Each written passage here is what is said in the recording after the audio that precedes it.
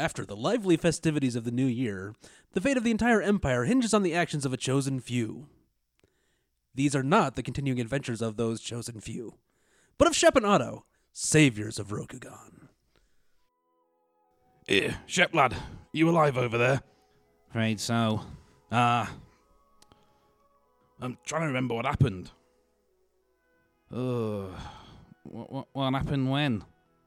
What happened after I fell down? Which time? Before or after you argued politics with Akome Ushiaki? Oh, what? Or was it after you challenged Mirumoto Raitsugu to a duel saying, and I quote, "Can't be that hard, yeah, I know, give me 3 swords." That explains all in Mikamono. Anyway, at some point I think we ended up at the shameful display. You what? When were that? Did anyone see us? Oh, aye, tons of folks. Doubt it'll matter much though. I think the specials we were drinking turned people blind. Well, there's a mercy. Ha ha! I am here! Happiness from the New Year's! Bloody hell, Yasuki, lad. Could you not keep it down? Some of us have delicate constitutions. Ha! Time is not to be quiet. Time is to celebrate.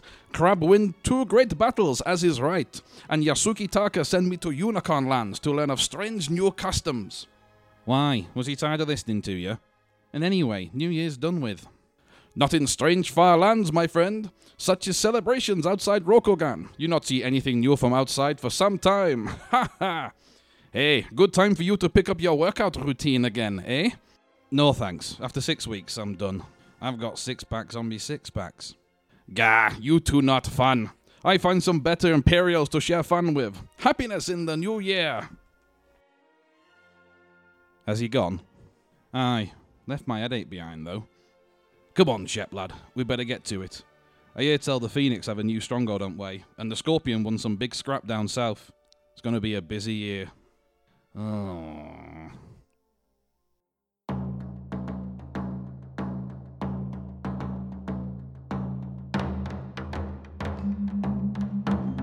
This is The Art of Warcast, a podcast about Legend of the Five Rings, the living card game from Fantasy Flight Games. Your hosts are Tobin Lopez, Carl Anderton, and Doug Keister. Episode 20, Phenomenal Cosmic Hand. Itty bitty little board. All right, welcome. I'm Tobin Lopez. I'm Carl Anderton. And I'm Doug Keister. What are we up to today, Carl?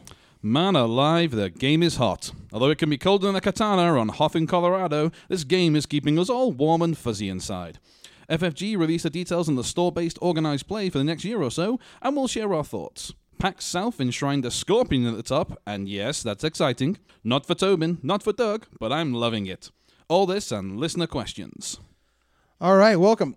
The PAX South was an interesting thing, and we talked about the OP stuff a little bit last time, featuring the 6th ring, and man, there is a lot of structure there.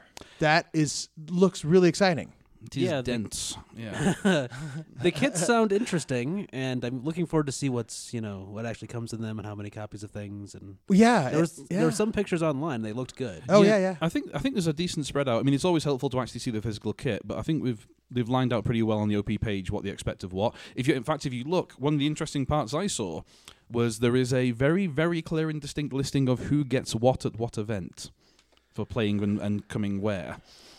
Yeah, but it's one thing to see it online. But it's also another thing to see it in your hands. Oh, but totally. It's also. I read that with this is the suggested thing. Oh, totally so. And they open it up so like you can do any league you want, because frankly, what we've talked about at Total Escape is having 2 tournaments and 1 league. So we'll have 3 separate events.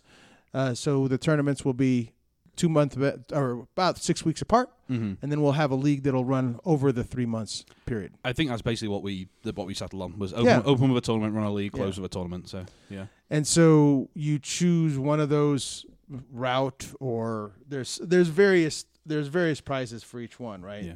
Here's the thing that I was probably the most disappointed with. Those were all a lot of details, and you guys can definitely go to the website and check it out. They have tokens. They have a plastic honor dial or an acrylic honor dial that's going to be a little bit more resilient. They have some honor tokens. They have a full art shameful display for stuff and full art cards, not alternate art cards. No. That's kind of where I was disappointed. I got to tell you. Well, you know me and my position on alternate art cards. I love the shit out of them. Yeah. I like the full bleed art, though, too. I mean, the art in this game has such great art. It does. Yeah. Does it need alternate art? I would like to see a little bit, but, I mean, look at the great art that we have so far. Yeah. Yeah, I think some of the cards have shifted design enough, like the roll cards. The idea of the roll cards being the particular that's clan true. plus That- the specific role you're supposed to and take. having that Yeah. having that image, like I, listen to the Sixth Ring. He's talking about clan specific role cards, and I have no idea what he's talking about. I'm like, I don't get it. I don't understand. It's really a picture is worth 1,000 words there, and you see the picture and you're like, I get it now. Yeah. Well, it's just massively visually distinct from the previous roll cards. Like, here is clearly the Dragon Keeper Fire, or whatever it is exactly. You can't miss this kind of thing. See how much I keep track of the rolls outside of Scorpion. So, to be fair, I have to keep remembering I'm Secret of Void too. So. Keeper of Fire is Lion. Okay, close enough. I'm pretty sure. Keeper of Earth is Crab. Yep. That one I know. Void. Exactly so, yeah. You wouldn't think I knew my my clan's roll from the number of times I missed that trigger, but there we go. Well, and they have the Seeker and the Keeper icon will take a little getting used to. True. But they have featured characters. They have art from featured characters from each of the clans on these things. Yeah. And they're quite neat. So visit the FFG website if you want to know more. They have this will be interesting to see how this plays out. The battle for the stronghold. Yeah. Right? So you can do it in several ways. You can do it over a league, right? Over a period of weeks, or you can do it at one tournament. And the clan with the best with the highest raw number of wins, difference between wins and losses. Yeah, sorry. winning record. Right? Yeah. Best winning record. Yeah, because literally it's a tally sheet of how much people lost as Dragon, how much people won as Dragon. Yep. Yeah. And so then that gets claimed. It'll be interesting in Colorado because there are probably half a dozen stores amongst in the Front Range area. So there's a whole bunch of them. There's at least 6 or maybe as many as 10, and it'll be interesting to see how those strongholds come out. I'm right? gonna say, do you focus somewhere? Do you rove around trying to spread the effect? It's Yeah. Or minimize, or you go in as Dragon and you lose completely just to make. Here we go. What do you call it? What the heck's it called? The fifth pillar, whatever kind of thing. Is that right? Was that what it is? There's a term for it. That's probably miles wrong, and someone can correct me. But there's a term for going in purposely as part of another group and screwing it up. Oh, okay. I forget what it's called. Yeah, I play a lot of I've been involved in a lot of a video game called Elite Dangerous that has a whole bunch of factions, and that happens all the time. Oh yeah. So PAX South was this past weekend, and I didn't keep a very close eye on things, but I kept one eye on things, and the one thing I kept seeing was that dragons and scorpions were everywhere. It was, and I don't know what the breakdown of the 60 or so people that were there. Once again, I have to ask. But wow. Crab people. What the fuck? Well, they were there. There were crabs there. They've were won crab players. 2. I was shocked to not see a third one. So. Come on, I want to see crab at the top all the time. Well, that was the thing. You don't want to see them all every the time. I mean, one of the few. I mean, same to yourself. I think it's fair to say we've had so many Cotes in such a short period of time that I was kind of like, oh, another one, and kind of like spaced it out a bit until I started to see the top numbers. Wasn't the top 11 basically completely diverse? I believe everyone was representing the top 11 with a slight double up on Scorpion. Well, there were challengers, right? So challengers came up. Oh, really? Yeah, so they had challengers, but I remember seeing after 7 rounds, and I'm not correct here, but it was Dragon and Scorpion in the top 10, or 8 of the top 10 after Swiss. Really? Yeah. Okay. I must have misread. And as a result, the field was pretty diverse. Yeah. But after the cut, it was much less so. Because I thought, although obviously the top, excuse me, the finals played out to pretty much Dragon Scorpion. My understanding was that the top 11 was a full clan spread. We'll have to go check on this. Where clearly one of us is clearly wrong. So, well, I think the finals was Scorpion Phoenix. Right. Excuse me. Now, I saw them early, like Dragon and Scorpion were strong early and were owning it fairly early, and so I started thinking about that. And, of course, my weekend, being what it is, got away from me, and I stopped looking so much. But I started thinking about what it is about those clans. And it looks like and I'd be interested to hear your thoughts on this. The meta right now is about big hands, small boards. And I say big hands in terms of you have a lot of cards in your hand. Small boards in that you have a low number of characters on the board. Being Tower, Dragon Tower, Dragon E10 Master, Dragon Yokuni, Reprieves, Pathfinder's Blade, Jade, the Jade protection attachment that I'm Finger of forgetting. Jade. Finger of Jade, there you go. So you have big characters, right? You have small board states on the board. You have 1, 2, 3 characters, and you're just and they have a lot of fate on them. You're relying on them staying in the place, and you have a big hand. So, big hand, small board. Interesting, obviously because Scorpion is kind of the same way. The way you play your Scorpion exactly. with your cards from hand thing, right? You play one character and then you pass, and you've got like 7 fate. You're like, what the head? Yeah, I've been seeing that a lot, with the exception of obviously Unicorn and Lion. They still are tending to go with a pretty sizable board. Well, but the powerful meta is big hand, small. Big hand, small board, right? Well, like Lion and Unicorn have those strengths, but I'm sorry. Lion Shay from the Jade Throne podcast, he got Lion Hatamoto, and he did well. That's awesome. Congratulations, Shay.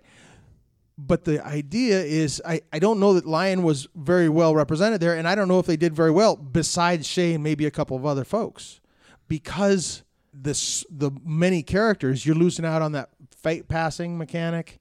I don't know. We play in Colorado. We haven't played it. I haven't played in a Cote. Yeah, of course, hasn't been one so, Valley, so I don't know, but it seems to me that the big hand, small board is a thing. All right, so here's some of the breakdown from PAX South, thanks to the power of the internet. Looks like there were 61 players.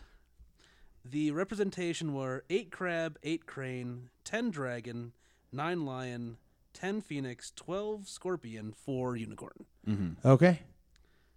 So it was, with the exception of unicorn, of course, fairly balanced. Like 12 scorpion and 4 unicorn. The top players in order were by clan. Number 1 was dragon. Number 2 was scorpion. Number 3 was dragon. 4th was scorpion. 5th dragon. 6th phoenix. 7 crane. 8th scorpion. 9th lion.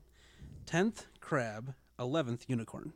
So that's about right. That's each clan represented in the top 11, which is what I thought I'd read. And honestly, hadn't seen the lineup myself. I was second hand. So yeah. To analyze what you were saying before about the big hand, small board, as it were. Obviously, Scorpion does that quite a lot, as we've said. I've seen Phoenix doing a fair bit of it. A lot of the Dishonor Phoenix tends to be camp cards in hand, have ways to draw very little and pull you back. Yeah, and Dragon, of course. If Phoenix is going for the Dishonor, they can do it easier, but they need some cards to flop, like Forgotten Library. Yeah, exactly. Right? Because if Phoenix is going for the Dishonor, they're oftentimes bidding low. Heck, and that's not necessarily big hand if you're going to bid low. Yeah. So you need to make up for that. But they're one of somehow. the ones who can counter it more effectively. With my current crab deck, I'm also going big hand. First turn, I'm bidding 4 or 5. So that's an interesting one there. Most of the crab I've seen have been, I think, more in the Lion Unicorn area, of mainly doing powerful effect characters with some cards, but not as quite as a huge hand setup as I've seen. But I mean, that's variance on what people are playing. Well, yeah. So I'm running, Interesting. crab unicorn with Talisman of the Sun, Spyglass, Yuchi Wayfinder, and then I've got Kasada and Crisis Breaker and Kaiu Shuichi. So it's it goes for a little bit bigger characters, effect characters, but I'm finding that I need to draw quite a bit. If I do a lot of bid ones, I'm gonna lose. But once you get started, you bid 5 or you bid high that first turn. Once you get started, you get that Spyglass on somebody. You get the Spyglass. Then on I can start bidding 2 or 3. Then you're bidding. Then Or you're 1 bidding even. lower again, and that's definitely a flow in the game that I've started to adapt. Right, like go a little bit bigger early when most people go big. Yeah. It's hard to do that when you have like, okay, my whole thing is I'm going to bid low all the time. Well, right. so bidding 1 when they're going to bid 5 and you have 5 and they have 9 and you're like in that opening hand, you're like, oh, which sometimes those opening turns are so crucial. Well, I was going to Right. say, I think it's fair to state that most people these days are opening between 3 and 5, and 3. Compared to some people, players I've seen, would be a huge number to bid. They're sticking in the 1s and 2s. Right. But that's pretty clear that we know now that because of the length of the game and how much of a knock-on effect the early turns have, is you really do have to have control of them some way, or answers available. So you're quite right. The 4 and 5 draw turn 1 is pretty darn common. And, Right. and Which, if we talked about this, I think a few episodes ago. Like I guess it would be back in like October or November. It kind of surprises me that this is the way it is. I would have expected more people to be bidding around 2 or 3 back then. Mm-hmm. Well, here's one. But for you. the game's about breaking provinces for the most part, Yeah, right? yeah. And so that getting that early jump Yeah, and staying is huge. ahead. Now, one of the ways that you can get around that is I've been using Pillow Book, and I have Artisan Academy and the Crane Deck and Pillow Book, and so you get a chance to play cards without actually drawing cards. Mm-hmm. Yeah. Right, and then obviously cards like Spyglass and Shrewdizuki and things that allow you to go through help you. Yeah, One of the Yusuke is a really good card. In my yeah, deck also. and then unfortunately one of the things that you get away from if you're not playing big hand small board is those big hand small board players have policy debate, and they go and they're like, yeah, I have 9 cards, you have 4. Guess what I'm going to do? I'm going to take one of those.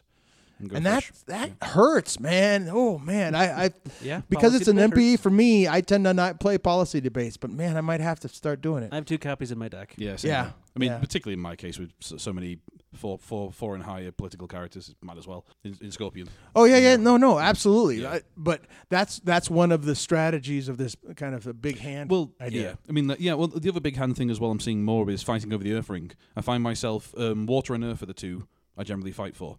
I go for air if I have to, if someone's pinged me on bidding 1 at the right moment. But generally, I'm either barring a character by going covert, or I'm exaggerating the card advantage.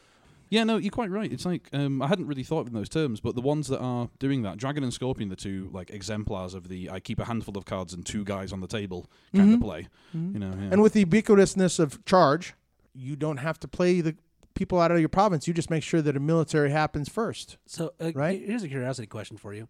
What would you consider a big board? How many characters? A we big talk- board would probably be 3 or 4. I was going to say, are we talking 3 outside? plus. Are we talking outside of Lion as the outlier? Lion's like the 6 Outside plus. of okay, even including Lion and Unicorn, Yeah. just generally speaking, is 4 a big board, or is that more like 5 or 6? Well, I mean, 5 or 6 is a big board after turn 3, right? I mean, take But the, it depends on what turn you're in. If you're if 1 to 2 is small board, Yeah. what's medium sized board?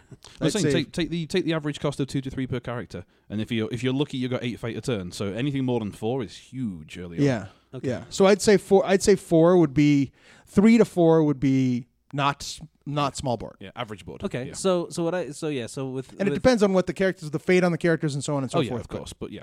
yeah, so I'm trying to go with my crab deck. I try to get about 3 characters onto the board and try to keep about 3 on the board. Yep.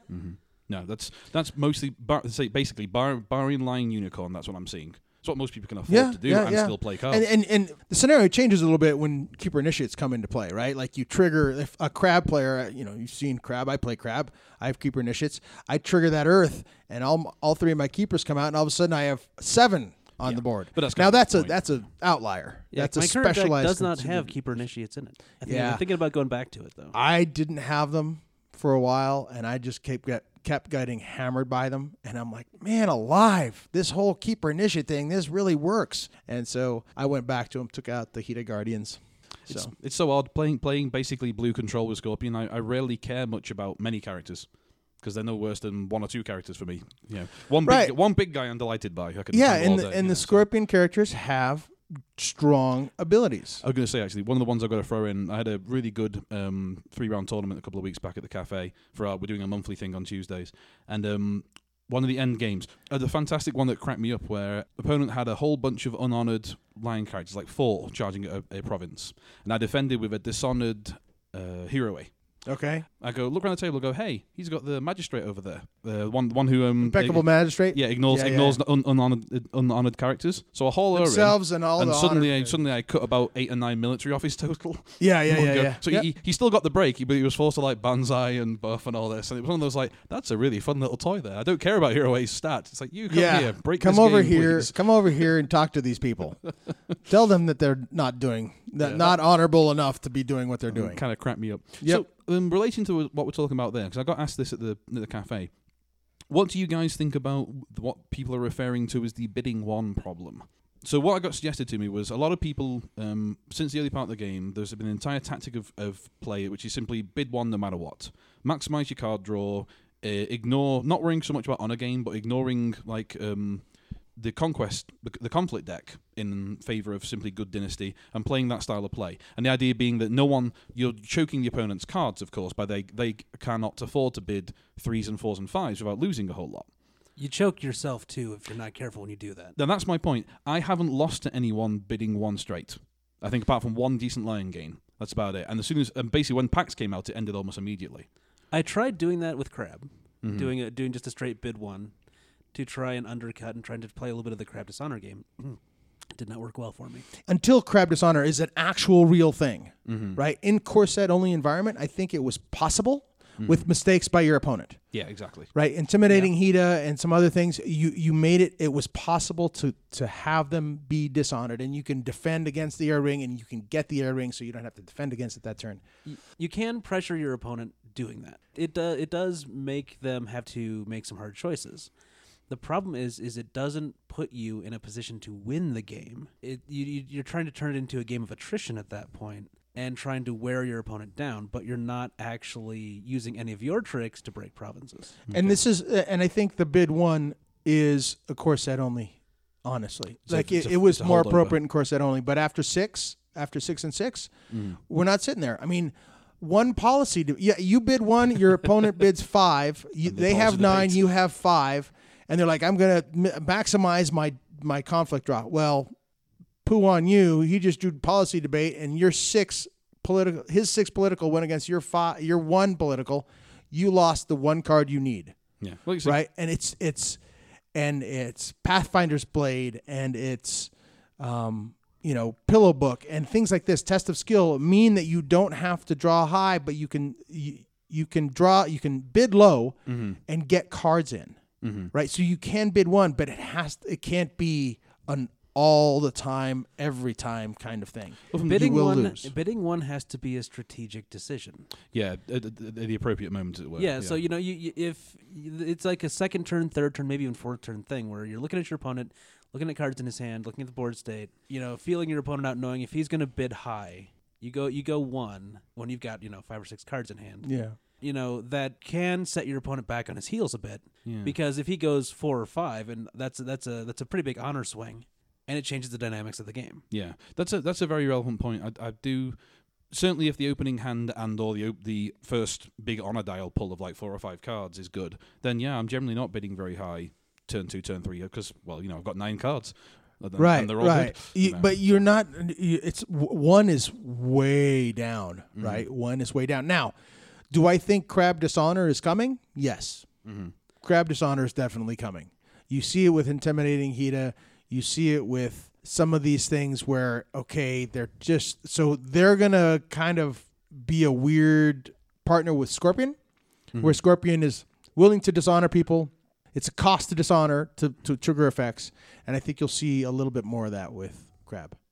Yeah, and I guess I should talk about my game from Wednesday night a little bit. Yeah. Because it does dovetail with what we're talking about. I was playing my Crab deck, playing against our friend Mark, who's one of our local league players at Total Escape. He brought a Scorpion Dishonor deck with him. So first turn, I'm thinking, okay, I need to go big first turn on the dial, because I had an idea about what he was probably going to do. Because he's playing Scorpion, right? Yeah. I'm sitting down across the Scorpion deck, I'm like, well, there's a very good chance he's going for Dishonor, so I want to get a lot of cards. So I bid 5. He bids 1, and then contingency plans down to 0. Whoa! Yep. That'll hit you. That changed the entire game for me. I was playing from behind the entire game. Yeah. And I feel like I just barely squeaked out the win on that one. But you won. I won. See, now that's a big but deal. It was close. Yeah. It was really close. He was gonna. If I had not, would you say it came down to the cards in your hand? It came down to characters on the table more than anything. Interesting. Okay. I had just enough to break his province because I was at 3 honor with 2 dishonored characters on the table that were going away at the end of that phase, at the end of that turn. So I was looking at, if I didn't break it then, I was going to be sitting at 1 honor going into the next round. So, and that's not a good position to be in. All right. So All right. He was very close to having me out by dishonor. Yeah, because while in the core set only environment, it was not frequent, but I would say regular that you would dishonor someone out. In my experience, after 6 and 6, and players getting just better at playing the game, it's much harder to dishonor people out nowadays. Yeah, it's much harder. you have to you hit have to someone- build a deck with that knife in the drawer, and that's the only knife you pull, and that's the only thing you do, and you got to rely on them making a mistake even then. Exactly. But see, that's the thing, is that the Scorpion deck that Mark was playing was built to be. It was not built to break provinces at all. There's a solid dishonor. Yeah, it was solid dishonor. It's still a little bit fiddly still. And it was- And yet you won. Well, Right? The problem is that I was as soon as that first dial reveal happened and he pulled out contingency plan. Yeah. I definitely knew exactly what I was in for. I had an idea because I'm sitting across the table from a Scorpion player, so there's Right. probably going to be dishonor involved. So then you're going air. So Air, yeah, and I air. was going the air ring. I was Earth, using the maybe. void ring to get his characters off the table, Mm-hmm. trying to get his Kachiko off the table quickly and things like that. Mm-hmm. I used fire a little bit. But void actually was like the ring of choice for me for most of the time. Oh, wow. Because I was actually going for a bit of board control on him, and that's what worked for me. Right. And the high- Well, when I look at the state of the game, when I'm, turn 2, turn 3, I'm looking at the state of the game.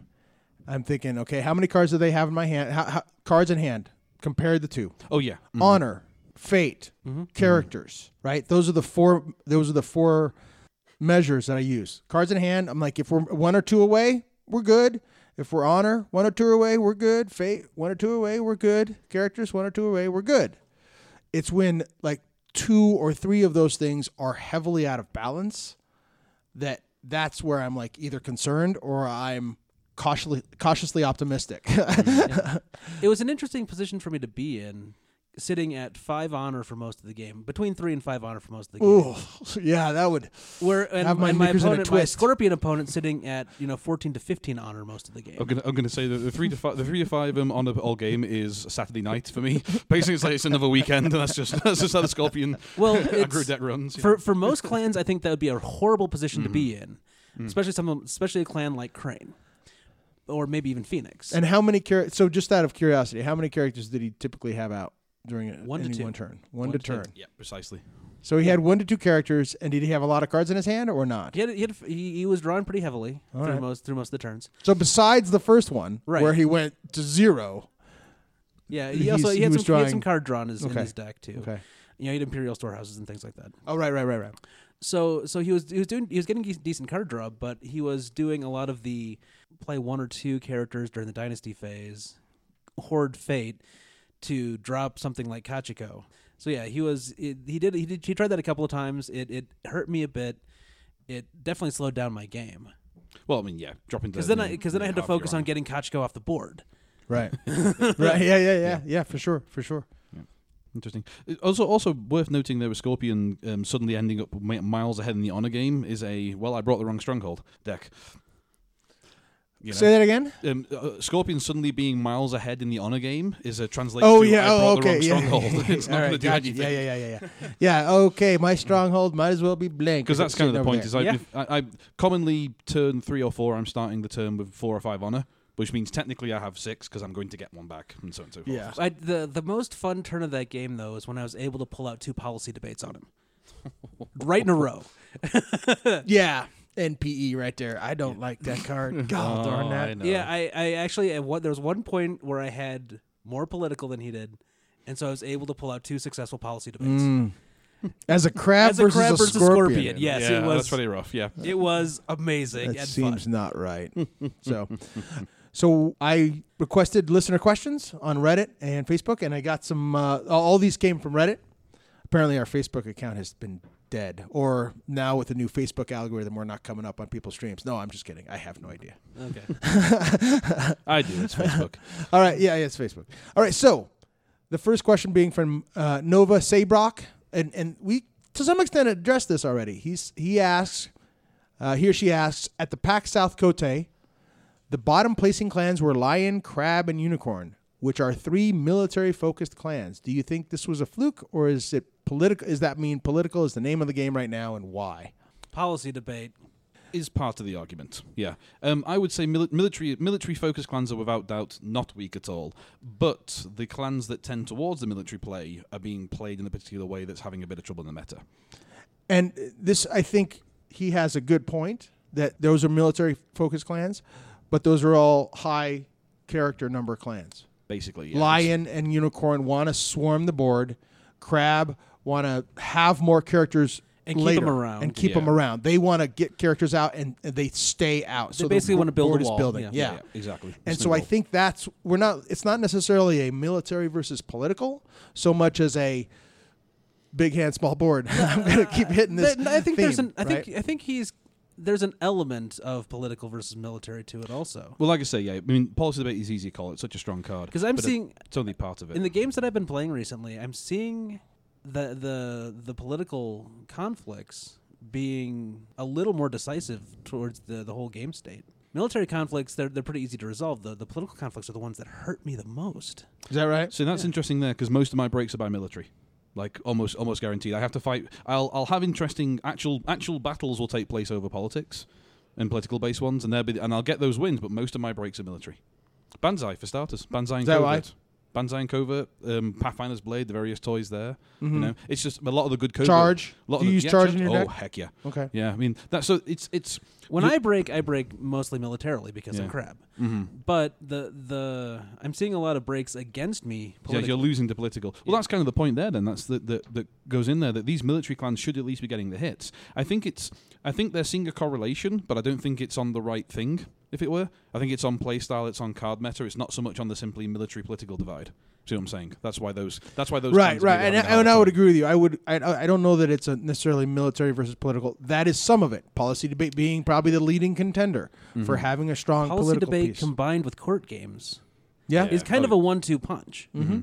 Well, that's the thing. A lot of the and every once in a while, like, and it's sometimes I'm naive, but we're in a military conflict and they play fine katana and I'm like, well, okay, fine, what are you doing? Oh, I'm like, pass, next action, policy debate. I'm like, screw that. Gal darn it. And because the katana will take them to 5 and I'll be at 2 and I'll be like, I have 4 military, you have 1 military. You mean the fan, who cares? don't you? The fan, the fan.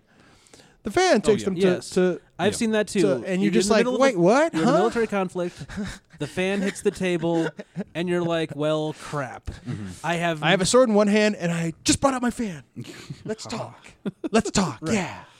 Having thought over through that interesting exchange, by the way, having thought over the political military bit, there is something in what they've said there. Certainly, we were taking into account what we were talking about before, because we've proven, as it were, that a lot of the game state seems to be lots of cards in hand, few characters on the table, so few high-impact characters. Well, military is better at getting higher stats. It gets high skill, it breaks. Political is better at manipulating characters, manipulating situations. You know, like you said, court games, for shame, those various toys. Mm-hmm. And obviously they're having more effect because yeah. people have more high-impact characters rather than smaller numbers of swarm. So that's okay. Might be more to what you say than right, I might have initially thought. But all right. I don't think military is out of the running at all, but there does seem to be a bit of a more of a focus on the political, just because policy debate's a thing, and so that makes it easy to focus a little more, regardless of clan, on doing things politically and doing a bit more board control. So to conclude, as I realize we're doing this ourselves, let's not generalize from one Kote's results. Let's keep seeing what's going on. Crab is one of the first 2. This is the first one. Scorpion is 1, right? Like, yeah, and we're talking a little bit more about the whole field rather than just the ones who won. Yeah, absolutely. Yeah, I mean, I guess it's worth noting as well, I found the traditionally military-focused clans easier to handle because in my playstyle I've gotten to the point where I don't care so much about counter breaks. I'm generally getting early aggressive breaks, letting you get a few and then getting to the 4 and winning. And things like Lion and Unicorn are classically the ones which go marauding in. So you go, okay, let them maraud. Have your 16 military strength. You're only breaking one thing, I don't care. Move on, you know. Yeah. All right, so Linguist Cunning asks, if you were to design an alternate Unicorn stronghold, one that would be both strong and fitting with their theme, what would it do? Or perhaps maybe it's a reaction instead of an action. Move a dude home. Move a dude home. That's about it. It's honestly in their playstyle. It's pretty much all they need. That's why Moto Juro is so darn popular all of a sudden. Crazy good. Well, yeah, it's been needed, right? Yeah, it's that might be a tad strong, honestly. But if you wanted an easy sledgehammer fix to the problem, move a cavalry unit home. Okay. I was thinking more along the lines of reaction, or when you win a conflict, a military conflict, you can move a participating character home. Mm-hmm. Right? So then they would stand. They wouldn't. They would resolve the conflict. The conflict resolves. You break it. Everything else, and then they come home and they stay standing. Mm-hmm. Right. Interesting, because I was just about to say exactly the opposite thing, which is when they lose as the defender, move a participating character home before bowing. Yeah, you could do that too. I think that might be the one that would help them out the most, because they're generally just going to be blocking to avoid honor loss and keep from breaks. Well, like I was thinking about breakthrough. Right. So breakthrough would be a big deal. So you react and you say, "Yeah, I'm going to declare another one immediately after this one. But first, I'm going to move this person home." So there would be some synergy with moving them home on a win, right? Because they're like, "We won! Run home! Tell everybody, yay!" But you can also thematically come up with reasons why. Oh, we lost. I need to run home and tell everybody to shut their windows the marathon protect themselves. I don't know. See, that seems like just more of the same to me. There's already a lot of movement to and from conflict in Unicorn. What about something like, bow this stronghold, choose a participating character, that character does not bow as a result of conflict resolution? That would work in a similar vein, to be fair. I mean, we're basically all of us are dancing around the problem that Unicorn has, which is to commit to a successful attack, they find they can't defend appropriately, and they're not hitting hard enough to make those attacks work. Right. So maybe that's where we should be looking, is something that something more like the Lion style stronghold that helps them win on the attack to make sure they don't have to worry about too much about the counter, right? Mm-hmm. I mean those would be viable calls as well. And again, that's kind of what it does right now. It just costs the character to do it, a cavalry unit. You have to move them in. So. Right. I mean, from what you're saying there, if I was going to go with an easy build for it, it would be after you win a conflict as a defender, ready a character. That'd be even better. It would be kind of a weird border rider thing, or maybe ready a character. If you win a military, you bow a character, you double water. Maybe it's a water ring effect. Yeah. Okay. Well, I hope that helps, Linguist Cunning. It's tough to do. Because we're not card designers. We're not card designers. Let's make the point here. None of those options we just mentioned are balanced, even close. I'll guarantee all of those will break the game quite violently. Yeah. So next question is from a New Machine 615. New Machine asks, "What is the one card or ability you think each clan needs, or just pick your favorite clan? What's the card that the clan is really missing, and what's the hole in the lineup?" So we can go through this. I think we can go through this alphabetically. Yeah, I think, generally speaking, every clan needs some sort of cancel. At least one. More widespread than we have. Yeah. More than Censure? Censure's good, but you got Scorpion that's got, Forged Edict and things like that. So Scorpion's got a lot of cancel tools. Mm-hmm. One in-clan cancel to go sort of as like a pair to Censure would be nice, I think. Because, I mean, Voice of Honor, right, and Forge Edict both have relatively, not arduous, but meaningful requirements in terms of organizing a place where you can use them. They have requirements. They have requirements. They have requirements. So everyone having a clan-focused requirement, Dragon cancels by discarding an attachment. Lion sacrifices the unit probably. A military unit of a certain strength, something like that, So something where they... I think that might be more crabby, though. Talking generally. In that case, do you eliminate the need to splash? True enough. Well, and we're not getting... That's maybe a bit of a larger conversation, but you're saying cancel. You're saying every clan needs a cancel. Yeah, okay. I wouldn't disagree. I think it has to be danced around. There is some argument in terms of theme, because we do have a general one. I think a different higher fate... regular cancel might be good. So your opponent can't just be, "I've got the favor. I am now feeling confident and comfortable that my events will not get cancelled." Right. Kind of thing. So. Okay. I think Crab could use some more, as I alluded to earlier, I think Crab can use some more dishonor tricks. Some more mechanics to dishonor people. More berserkers for Crab would be great. Oh, it would be. Turn on that Crisis Berserker something. Well, you have the Crisis Breaker seal, is a fabulous card. The seal that makes everybody a berserker, right? So, true. Well, but there's no other ways to, besides Crisis Breaker. There's not a lot of other ways to trigger the berserker, right? Maybe I'm sure there will be in the future, but maybe there's your call. You want a berserker stronghold, something like that. Something involving that, right? Yeah. Bow the stronghold, give someone the berserker trait for until the end of round or something Yeah. like Well, that. more effective doing something to everything with berserker. As it Oh, were. yeah. That's kind of thing I'm Okay. thinking. Yeah, you know. So. And as That's far about that. as Crane goes, this might sound strange, but ways to honor. Ways to honor them. More ways to honor. Yeah. They have Way of Crane in court games, and they're running Shameful Display. There aren't a lot of... and Brash Samurai has his own mechanic, right? He honors himself. And the was it the Asahina Artisan? Asahina Artisan only gives +3 political. No, what am I thinking of? The one where if you honor this character, he honors somebody else. Savvy Politician. Thank you. Mhm. Yeah. There's her. Yeah, she's powerful. What I'm seeing in Crane, when I get close, and I Dynasty won or by Conflict honor. first? I won by honor the other day. It Oh, was that's cool. insane. Holy cow! I honored out a Lion player. You running chrysanthemum? 25. No, I Holy didn't have Way of the Chrysanthemum in there. It was because they kept bidding low. I think it was one of these bid one per people.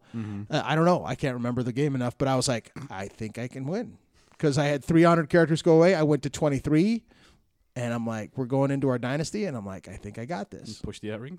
Yeah, push the earring and I win. Holy cow! So- Crazies.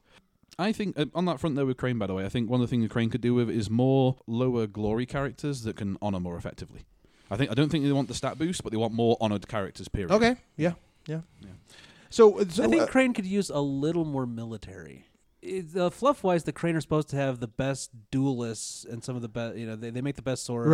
right. So that theme, that sort of the dueling theme that the Crane are supposed to kind of have, as far as Okay. the storyline goes, is not quite as strong as I would like to see it. Right. So I mean, they've got a little bit, but a little bit more would be nice. What about Dragon? Dragon's a good one. More monks. More monks or more Yeah, interesting more attachments. I think we could do with some things to shake up the game, their attachment game, more than Ancestral Daisho. And, kits you could- okay. You're just Yeah. giving it you plus double 2. double okay, Daisho. plus you know, 2 there. Daimyo's, Okay. Daimyo's favor, double Daisho go. You're like, Well, Gotcha. so we've got you know. there are a The couple, Jade Masterpiece is pretty cool. True enough. So the Dragon have a couple of conflict characters that can basically turn into attachments, right? Mhm. And I think most of those are monks, aren't they? Yes, both of them are. Yeah, they are Tattooed indeed. Wanderer So and that right there, Togashi. if you got a few more of those, that would solve both what Carl and I are asking for: more monks and more interesting Sorry. attachments. Sorry, I saw someone the other day. What did they do again? There was two regular attachments. Daimyo's favor. I think it was a Cloud of Mind from the other side of the table, Togashi Kazui, and a Tattooed Wanderer. And I said, so you have the Katamari Damacy Greek character over there. And then that music got into my head. Oh, God. Rolling round the board. yeah, it's like more monks. The monks need to get turned on. Yeah, I was going to say that was the easy answer. I mean, if you ask me Scorpion, I'm quite happy with where Scorpion is, like in terms of fun and power to play. Scorpion doesn't need anything. Well, yeah. Scorpion needs fewer toys. What about Shinobi? Well, I was going to say that's the thing. What if an easy answer would be more monks, more shinobi, more scholars, more of the alternate play styles. But if I was thinking about an actual card, I think I'd like to see something Scorpion wise that does a bit more sleight of hand. I'd like a sacrifice a character with fate on them, play a conflict character for hand for nothing or reduced cost or something. Like literally swap them, as it were. Kind of a weird act, but isn't that Soshiro actress almost? Yeah. Well, but actress pulls from your opponent's exactly, deck. yeah, and it's like, and also it's the point being it's an event you'd play. I'm thinking an event that you play from hand. You pick an in-play participating character with fate on them specifically, so you've got a bit of a warning it's coming, and that you control. Kill them, put someone else in play instead. A literal sleight of hand cost. Right. I think that's probably about where it could work with a bit of cost tweaking, and that seems to me just to be like absolutely purely Scorpion. Okay. Yeah. All right. It's interesting. What about Lion? Lion needs more political. Or more ways to handle it. I think Lion could do with some crab style tricks That versus aren't political that aren't 4-cost, 5-cost characters. I mean, Lion's yeah. Pride Brawler is great. That's one of my favorite cards in the game, and Yeah. may always be one of my favorite cards. I just love it. It's a great card, and I love the art on it. It's Mm-hmm. just like thematic. Beyond that, what does Lion really do politically? They're very weak politically. Right. The spirit. It's all in military, and so. You mentioned Crane. Crane has some strong military presence. They could use more, but they have a strong military presence. But besides Okuma Eje and Spirit Caller, who you never use for the political, you always use to bring back somebody, right? I've been forced to use I wouldn't her say before. never and always, but Yeah, never that's- intentionally, shall we yeah, say? yeah. there's just not a lot of political. But yeah, okay, I'd go with that. I'd clarify it to ways to defend against political. That's what I mean by crab tricks. They need ways to go, all of a sudden this political conflict is not going to win at least, even though I'm not going to hold it. Yeah, that would make sense. Not going to break, say. So Phoenix, do they need more ring tricks? I don't know. Phoenix feel like they've got stuff lumped on them. I mean, we've got the clan pack coming, so Phoenix might be a wait and see if they do need anything. I'm not sure they do. Yeah, Phoenix, their particular weakness is if you dishonor one of them, they're toast, right? They tend to be. You know what I'd say Phoenix do need, opinion-wise? A way to lower glory on a character temporarily. That counteracts their major downside. Yeah. And it gives them a way to handle, like, well, for example, as Scorpion, I steamroll over Phoenix characters and laugh all the way to the break, all the darn time. So something to go, Skune, reduce her from 4 glory to 1 or 2. And all of a sudden you're like, oh, yeah, great, that's handleable. She actually does something now. Right. So either reduce their glory or remove a dishonor token. Yeah, of course, yeah. Or remove a token altogether. Yeah. Maybe that. Yeah, there you go. What about a Phoenix ability? Remove some tricksiness. Yeah, maybe a Phoenix ability, which is literally pick a honored state token and a dishonored state token. Discard those tokens. Okay. That could be. Yeah. A little bit of a harmonize, but instead of characters, on characters you control. Yeah. I could buy that. That could be interesting. Yeah. So we already talked about Scorpion. Unicorn. And Unicorn. What does Unicorn needs? They need good 3-costers. Well, no kidding. Yeah. Then a fair point there. Wow, don't they just? They're the most commonly assassinate. Them and Dragon are the ones where assassinate goes, hello, I'm going to end this conflict. Immediately. More common 3-costers.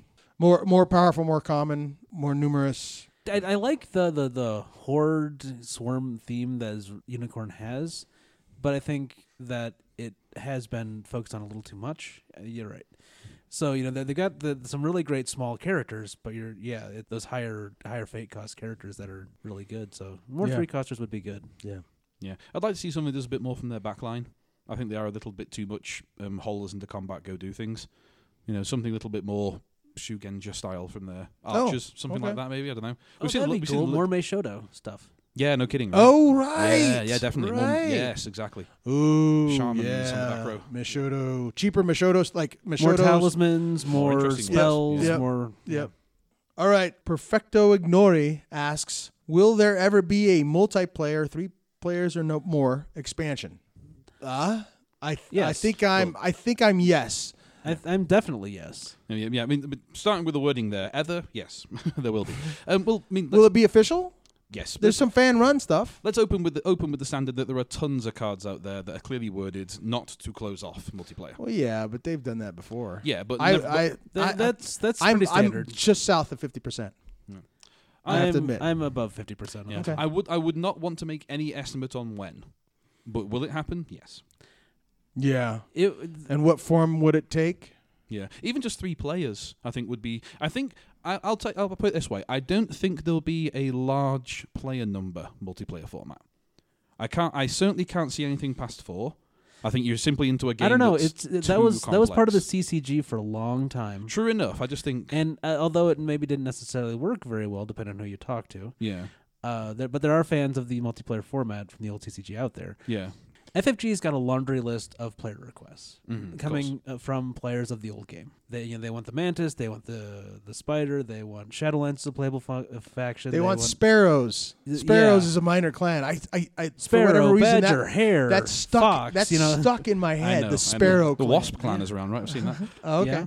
So there are people out there that have been asking for multiplayer since the core set was announced. There's this long laundry list of things that my gut tells me that FFG is going to have to acquiesce to at least a couple of those demands just to keep the player base good happy. point. Well, That's a good point. Just good And I think marketing, multiplayer right? is going to be one of them.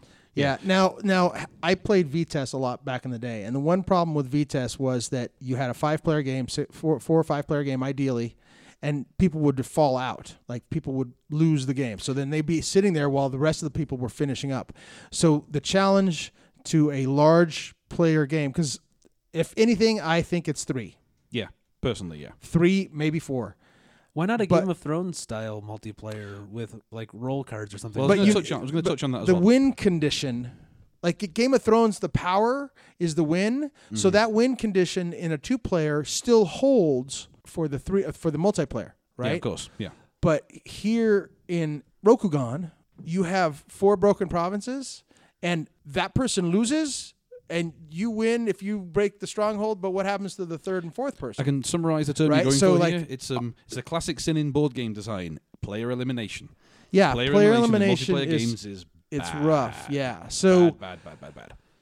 Yeah, Yeah, this is where it gets that's a tough interesting. one. Yeah. I mean, I can think of ways around it. When we were discussing Star Wars Destiny multiplayer formats, and I think it was the Hero Realms card game mentioned this. There are styles of play where you care about the guy next to you. Like, you're my target, so if I break your stuff, I win. If you break his stuff, you win. And the first one to do that, so you have a bit of a crosswise of he's stopping me from breaking you, so he can try and win, and so on and so forth.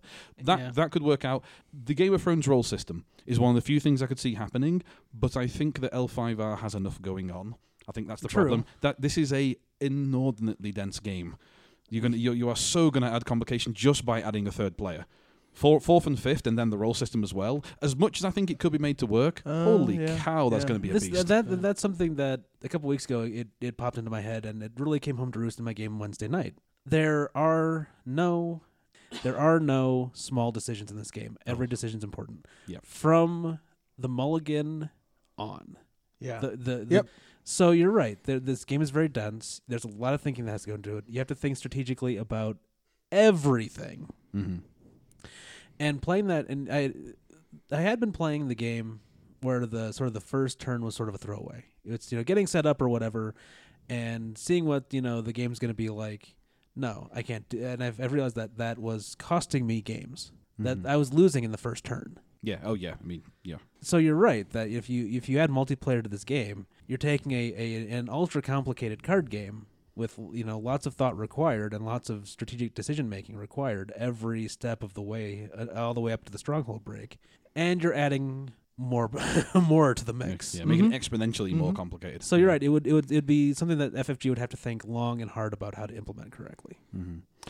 So Hesh Kadesh asks, what are the polarizing cards that are currently shaping the meta? Ones so popular that need countering or playing around with virtually any deck. Is it healthy to have these polarizing cards? And if these polarizing cards were removed, what ramifications could there be on deck building? Who are the winners, losers of banning certain cards? It's interesting that you asked this, Hesh, because as we've been talking about, I think policy debate would be one of those cards. It's a meta-defining card. It You is. have that to is. kind of like, That is the precise definition Right. of that card. Yeah. FGG, another one. for greater glory. Yeah. Okay. There you go. The two I hear about are obviously policy debate and Banzai. And I would say that See, both I don't of get those, that one. Yeah, it's because it's such a large skill point swing out of nowhere for very little cost, which is what it is. It's exactly what it's intended to do. Technically, it's 2 cards for 4 honor, right? 1 honor Right. and 1 actual card from hand. I do get that. Personally, I think both of them though are entirely necessary. They're both defining their play styles. Policy debate is the essence of a political style play. This manipulating, going for the hand. And I think with the toys we've had, we were talking about cancels before. If your opponent's not in a state to use their cancel, then, well, now it's time to use policy debate and hopefully go get it and make it go away. That's a reasonable counterplay. And obviously you can cancel policy debates, vice versa, so they're there. And Banzai is that thing that makes military what it is, which is aggressive and powerful. And charge. Yeah, charge helps too. Yeah. I think Charge, charge may be a little is a undercosted. cost curve beast, cost curve killer. Yeah. Right. Yeah. I mean, if look- I can, look at- I'm going look to at- charge out Hida Kasada for Or for Okota one Tuturi. Action 1, right? Okota Tuturi. Okota Tuturi. Charge him out. FGG. Bam. Right. Like Yeah. if charge said, return player, the return like a Kitsu Spirit Collar effect. Put the card on the bottom of Goes your away, deck after yeah. the fact. Yeah, it's a point. Right. It's just straight put into play. It's charge. I think charge and Banzai policy debate. Court games are for shame. Interesting on the political side, right? What is it? They're not as big. But yeah. they're not as big because it relies on the glory of the And characters. situations, yeah. Right. Yeah, it's more situational. For shame with the Steward of Law combination, that's a 2-card combo Yeah, exactly. right? None of those are... that can be canceled. So I think those are the 3 cards. To some extent, like I looked But at some of the Banzai can deck be lists from canceled also. Oh, PAX. of course. Yeah, Yeah, that's why yeah. I think those cards are polarizing. I think the argument comes from people's problem with them comes from how big a swing they are. I think those cards are fine. I'll make that clear. But that's the point of a polarizing debate. There are people on the other side who disagree with me. Right. I think Miyamoto's Fury is also Oh, that's point. in a lot of places, and that's a pretty powerful that's a card. monstrously big swing. Yeah. Yeah. That's one of the... I and think to some yeah. extent, let go. But I think there are enough attachments in the world that now 3 let goes in a deck is okay. Because that really depends on what clan you're playing. Yeah, it depends on what you're playing. Well, but yeah. you can Because play Crab clans. does not have that much in the way of attachment. Yeah, and from the person who still runs 2 to 3 calling in favors, I'm seeing a lot less attachments these days. So Yeah, it's not as even in negative attachments, so it's not as a big deal as it was. We have many more ways of getting stats. And so, who would be the losers in that? I think with policy debate and charge, and even to some extent Miyamoto's Fury, actually the big hand small. Small deck or big hand small board. Yeah, they are part of what's defined. I mean, like you said, they're meta-defining cards. They're part of what's putting the play style where it is right now. Yeah. So what I expect is a reversion back towards core set, more bid low multi characters, which is bluntly a less interesting play style. Right. I'd also like to make one point about this question. I don't like banning cards. I'm not sure any of the cards that we've mentioned are bad enough to warrant being put on a ban list. No, Not anytime soon. And I hope that there never are. I mean, we're starting to see, Netrunner with a ban list, and it's fixing some brokenness in the game. But I hope we never get to that point in L5R. Right. I really hope we don't. Right.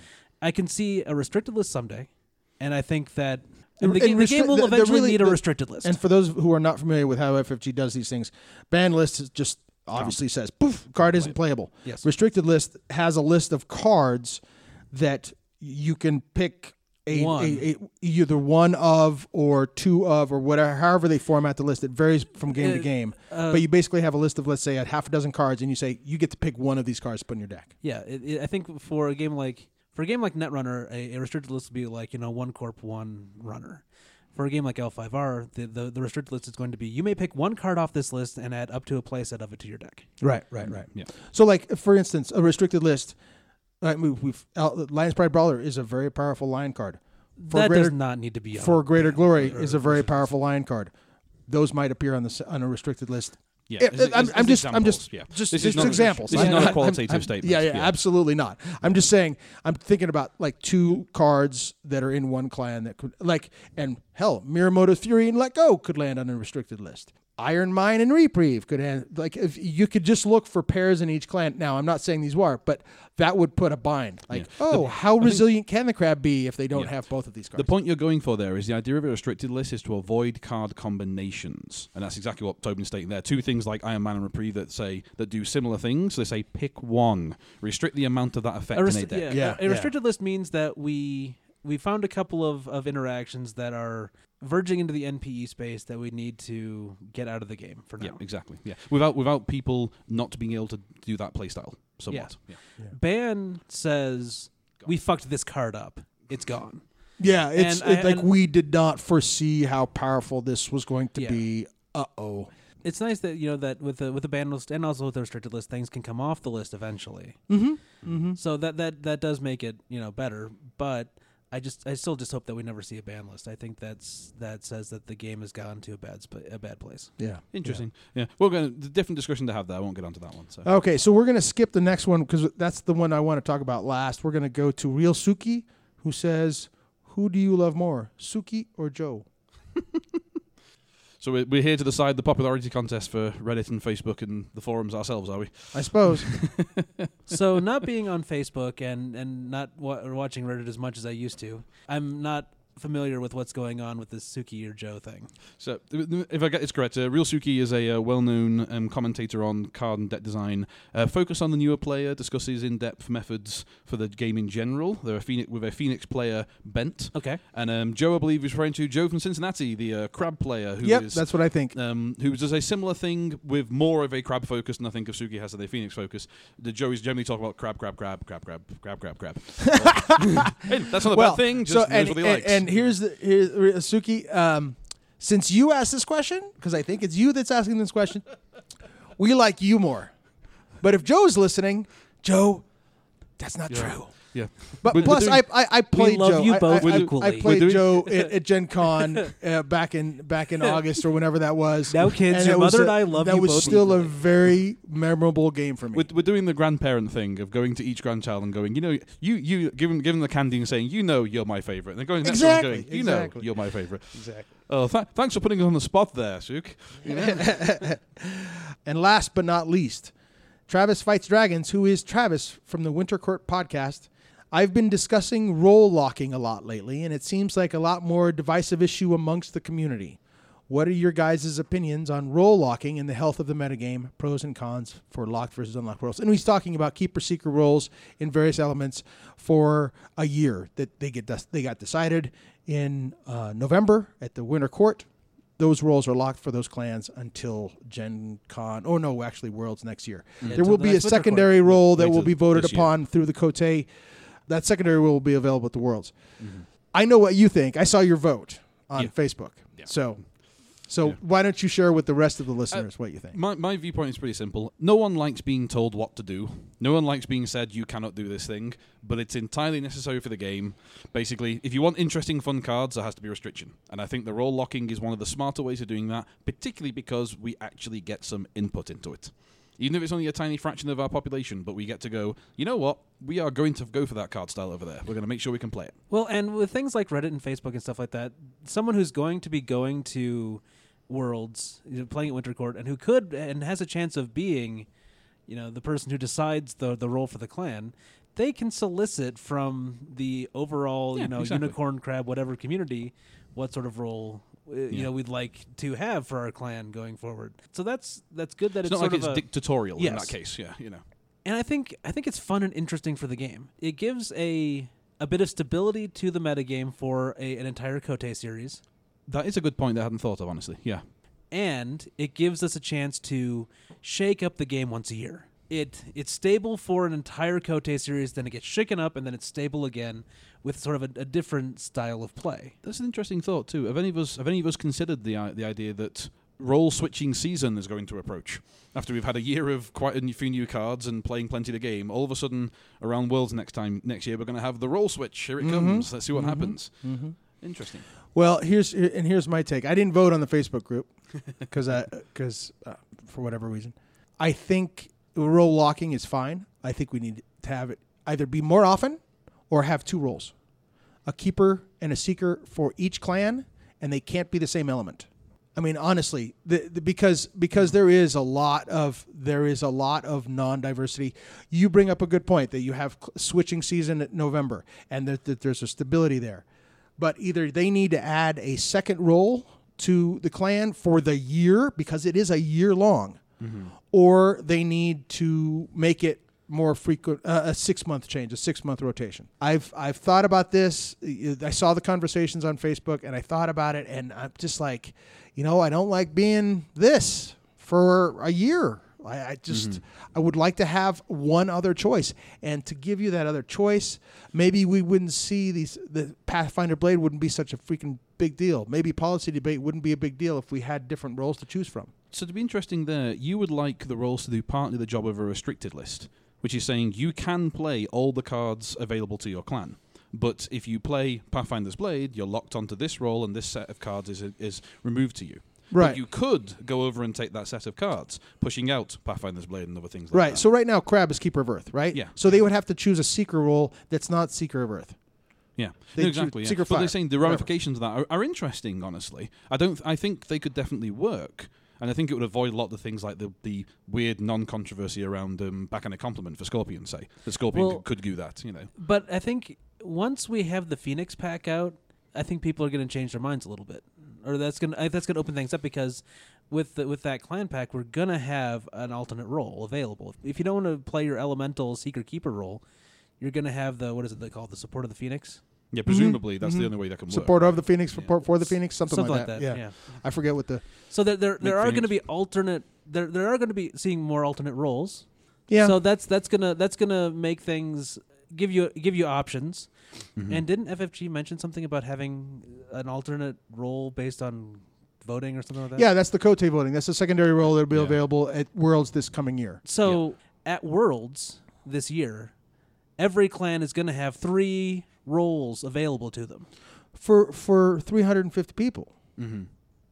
Oh yeah, Right? yeah, I mean that particular case, for the people that go to Worlds, yeah. right? I mean, it's like that doesn't that's help all the- well and good for Worlds, but what about the rest of the community, which is 98% of the community? Well, that secondary role, the Worlds voting is doing, that wouldn't be playable outside of Worlds, right? No, Yeah, not we don't outside of OP. believe so. Yeah, it sounds like that's The only case. OP event, that secondary event, they've mentioned that secondary event, that OP would allow the secondary role at Worlds and one other in-store event that has yet to be. It might be this Battle for the Stronghold. There's some indications about it in the media announcing the friendly local game store stuff, but they haven't talked about it specifically. Yeah, let's stay with the short version. Of, as far as we know right now, barring Worlds, it's a 1 role plus the Phoenix. So we're confident in that right now. So, Right. So I mean, And yeah, the support for the Phoenix is good, but Phoenix Clan don't synchronize well with everyone. I don't know. I would like to see a keeper. I think having a keeper of Earth and a seeker of something else yeah. provides me a lot more decision points Yeah. in my deck building. I'm like, oh, do I go here? Do I go that? Do I go here? Do I go there? Yeah. But Well, okay, but there's something else that we're also overlooking. You don't have to use the damn role. You don't have to have a role. Can you go? You can go no role, right? You can go Yeah, no you role. can go no roll. Yeah. Well, yeah. I mean, but that still leaves you in that situation. The Seeker Keeper obviously precludes you from certain cards, which is what Yes. people are going like. Okay, I can't use those things. You And know, not having the elemental role precludes you from certain cards, like we talked about last time, right? It's an interesting one. I think. So your complaints there, your arguments in against the role locking are exactly what I was talking about, which is, to me, it's clear that FFG have gone, right, we want to basically make balancing as easy as possible for us and give the community a bit of choice in where balancing goes, so we're making it a hardline lock.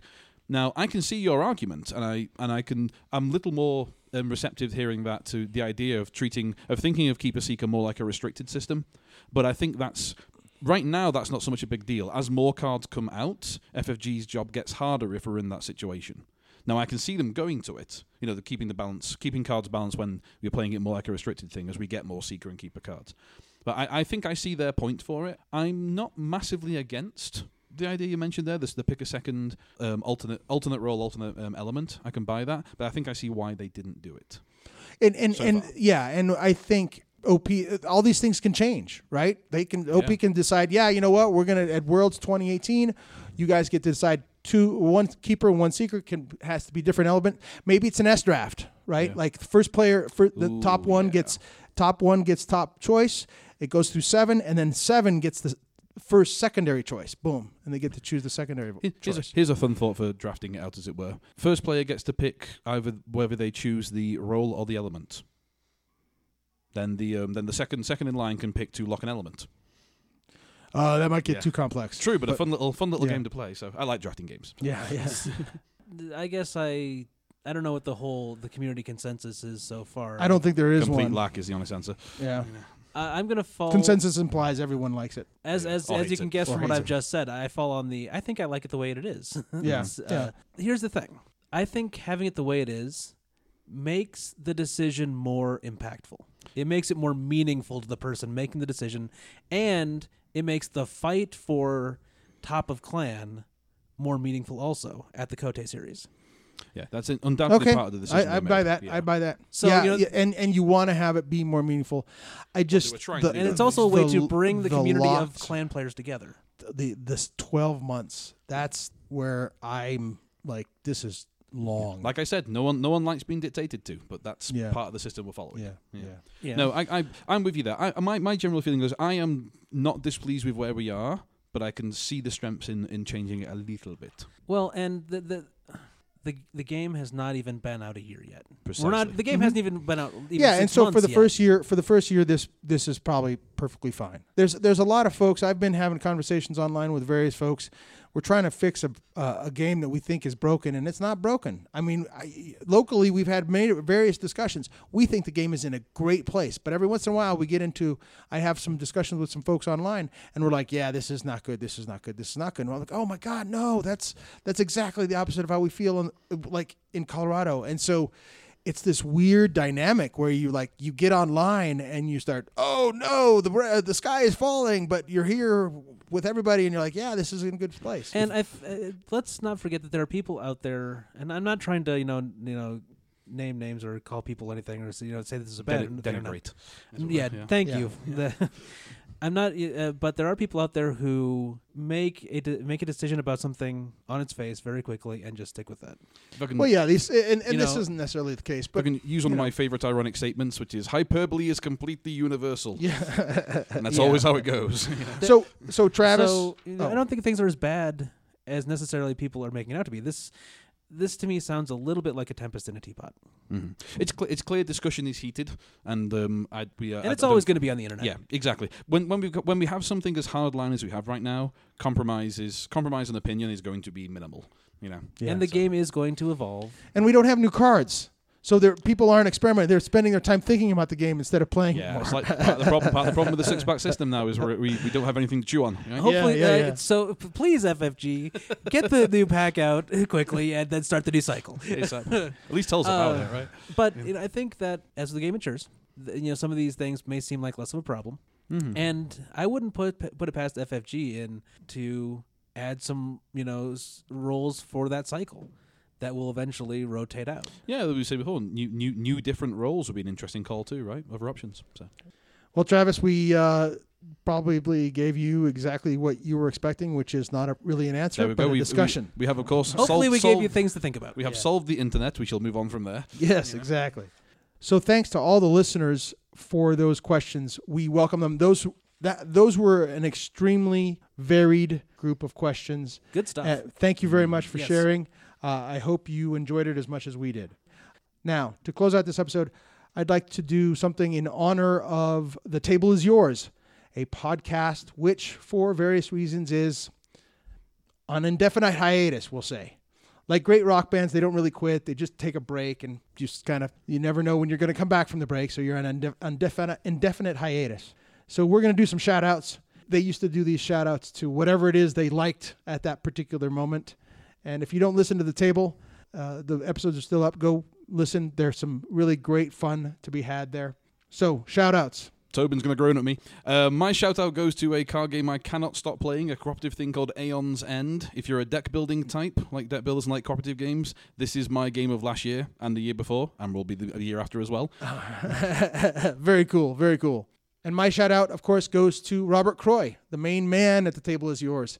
Robert and I have had some great exchanges on Discord talking about podcasting and how challenging this can be from a technical standpoint, recording the sound, getting the sound to sound like at all possible, and getting it to work, and how fun it can be when you finally put a good product out. So shout out to Rob Croy and all the other guys at The Table Is Yours. Come on back. We'll keep the light on for you. If I can edge in there. I was digging through some of our paperwork the other day, putting together a script, and I found the checklist Tobin uses to run this podcast. Oh, yeah. Holy shit. Yes. So I guess my shout-out goes to my new obsession, fountain pens and fountain pen ink. Okay. We're covering the gamut. I'm having a lot of fun with those. Cool colors and fun writing instruments. All right. Wonderful. If you would like to join the discussion, have ideas for future episodes, feedback, or questions, you can contact us at artofwarcast@gmail.com, via Twitter at artofwarcast, via Facebook, or leave a comment in the episode's comments section. Please review us on iTunes. It helps other Rokugani find us. Thanks for listening, and remember, honor is the deadliest weapon.